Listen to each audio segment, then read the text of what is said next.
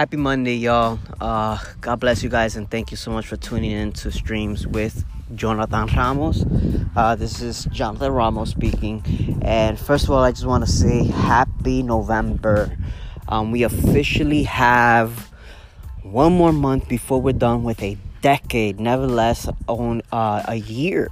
So today, I wanted to go ahead and pretty much explain, or again, you voted, we've listened. So therefore, today's topic will be, should Christians meditate?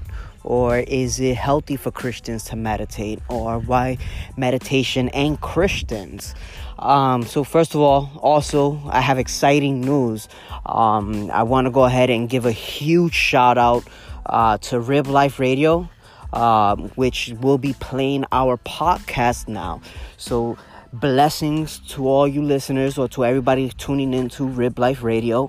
If you have not done so, for those who are listening via podcast, please tune into ministeriotv.com, and go to Rib Life Radio, where they will be play amazing worship music, amazing speakers. Apostle Victor, Prophetess Margaret will be tuning in there. They have amazing content. So let's go ahead and get started. The questions, should Christians meditate?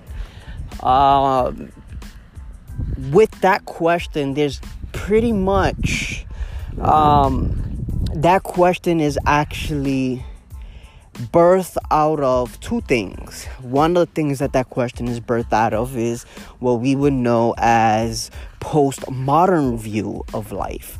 The postmodern view of life, or postmodernists, pretty much the way they live their life is God exists, there is a God, there is a higher power. However, that higher power or that God does not get involved with our daily activities, such as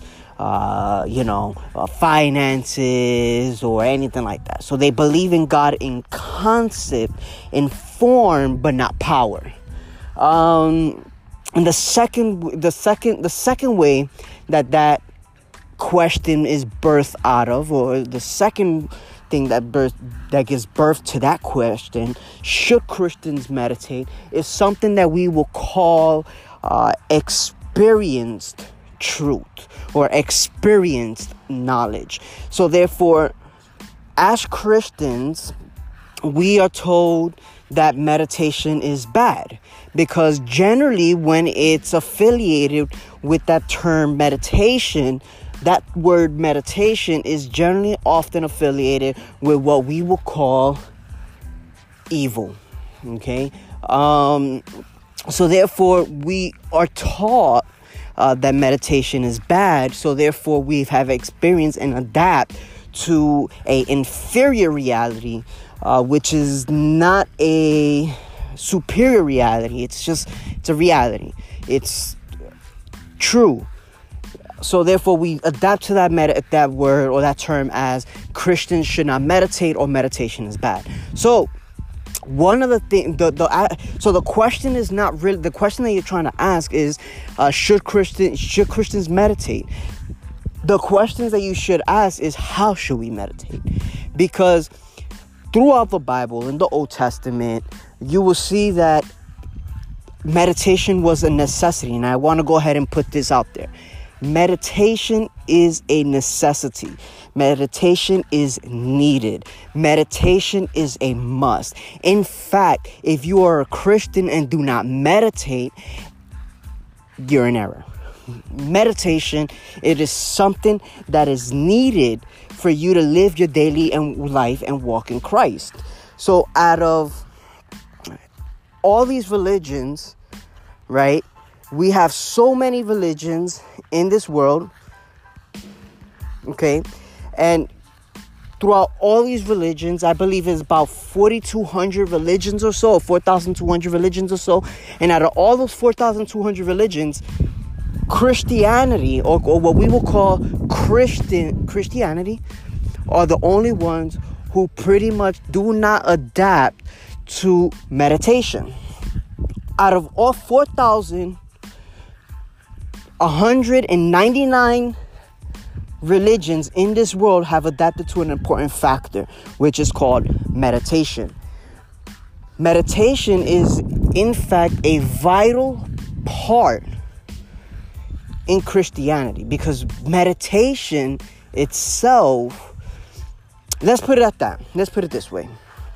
When we look at God, right, we look at the essence of God, and the Lord Jesus said his words are spirit. So therefore, you cannot hear them until you become sensitive to the spiritual realm. When we look at the spiritual realm in the natural, okay, it is a natural realm and a spiritual realm, whether it's used for good or bad. There's a spiritual realm, there's a superior reality that is far greater than our reality.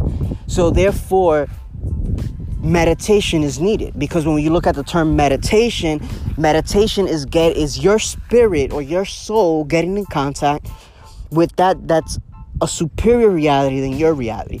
It is getting in contact with something that's greater than you. So therefore, the Lord Jesus said his words are spirit. You cannot hear them until you become sensitive to the spiritual. Until then, when he speaks to you, it will be no different than the sound of a dog barking. It will be meaningless. Even though God is speaking, many are still groping in the darkness. Okay, and what I mean by that is a lot of individuals have the term, or they want to hear God, but yet they're not sensitive to the spiritual realm. And the Lord says that his words are spirit. In fact, John chapter 8, verse 43 says, "Why do you not understand my speech? Even because ye cannot hear my word." Why can you not hear the words? Because a lot of the people have not become sensitive to the spiritual realm. So now that we know that, now I got to go ahead and pretty much give you this explanation on when God speaks, does he speak English? Does he speak Spanish? Does he speak Russian? Does he speak Portuguese?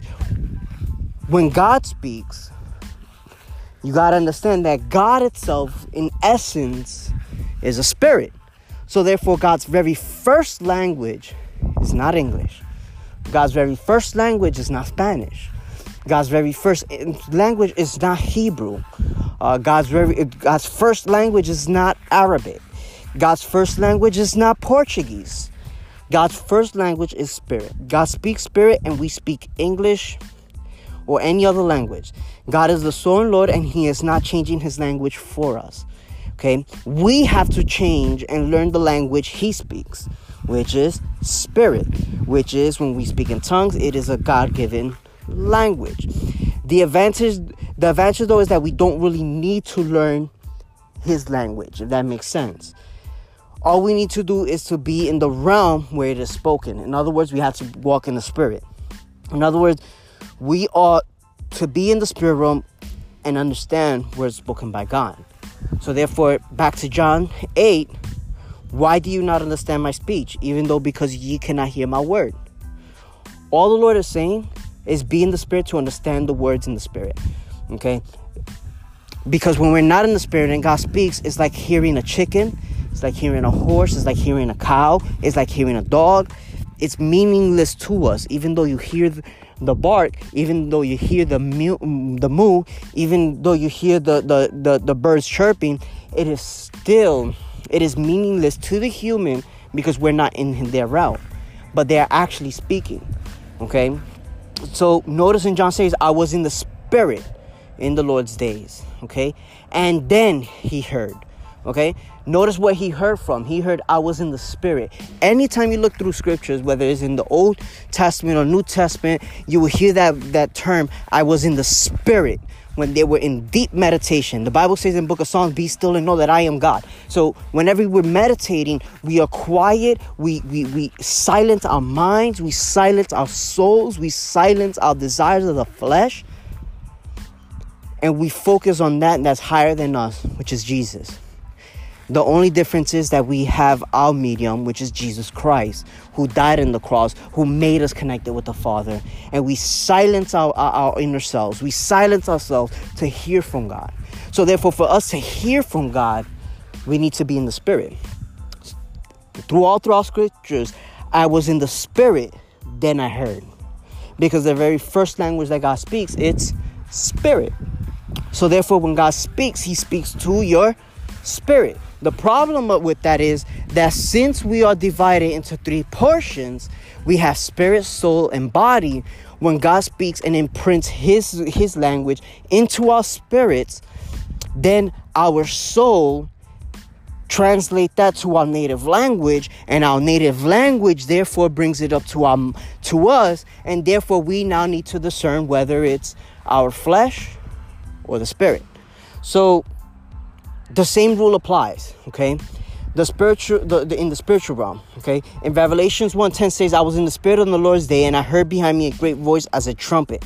You cannot access the voice of God for yourself because he is speaking from one realm and you're trying to hear him from another. So a lot of the people who have difficulties hearing from God is because they're trying to hear God with their native language, and it doesn't work that way. God speaks to your spirit, and the spirit translates it into your native language. Okay, so you cannot hear God unless you are in the realm of the spirit. So therefore, it is in vital importance, right, that you are always in the spirit. Okay, if you go to a dog and you hear a bark, you hear a growl, the dog is speaking. You just don't understand it because you're not in the dog's realm. But for other dogs, they are speaking. They're talking. They're communicating. To you, it sounds rubbish. To you, it sounds like they're not speaking at all. They're just being loud. But the reality is that they are indeed speaking. You just don't understand. And that's how it is being with God. So Christians live frustrated and empty lives because they're trying to access the voice of God outside that spiritual realm. And you cannot access the voice of God outside the spiritual realm. That's why if in not, out of all of 4,199 religions have adapted to what we will call meditations to get in contact with their spiritual God, because that's what they are, they're spiritual gods. You have gods with a little lowercase g and s, idols, and then you have the one true God, which is what Christians know as Jesus Christ, God. They're trying to access all these little gods, and the very first thing that they are taught is to meditate, quiet their minds, quiet their souls, quiet their spirits, to get connected to that spiritual term or to that spiritual realm. Once they get in contact with the spiritual realm, then they're here. So my wife and I do a lot of deliverance, and we have spoken, or I have spoken, my wife as well, but this testimony, I was speaking to a gentleman who used to do witchcraft. For those of you who don't know me, actually my grandfather, who's now a servant of Christ, a servant of God, he actually used to do witchcraft. In fact, he was a warlock.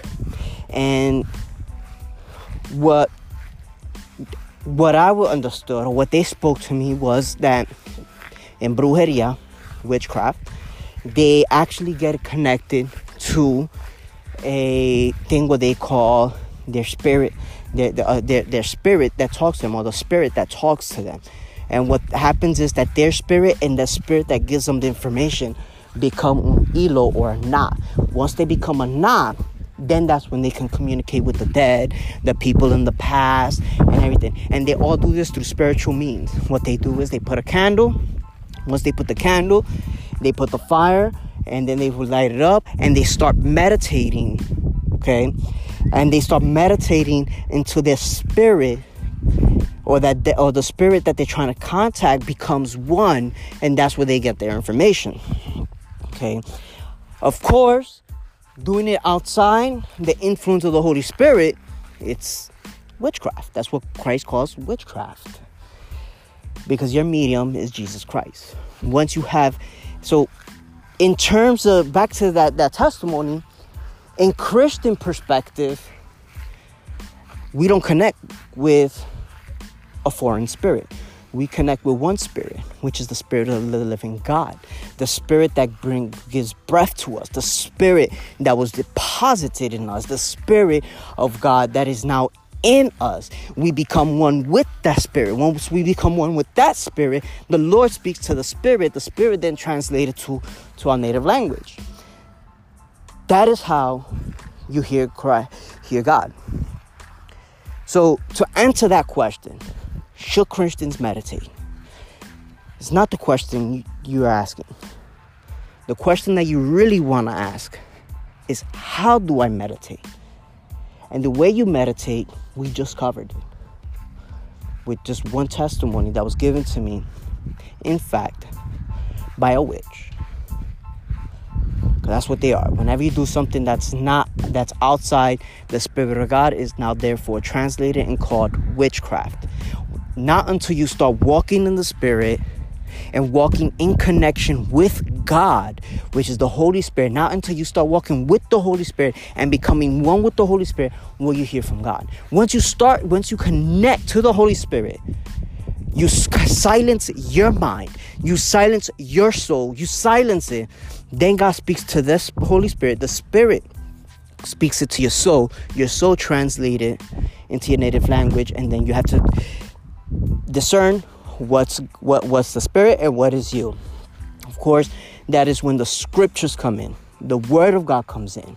So as much as you know the Word of God, the clearer the voice of God sounds.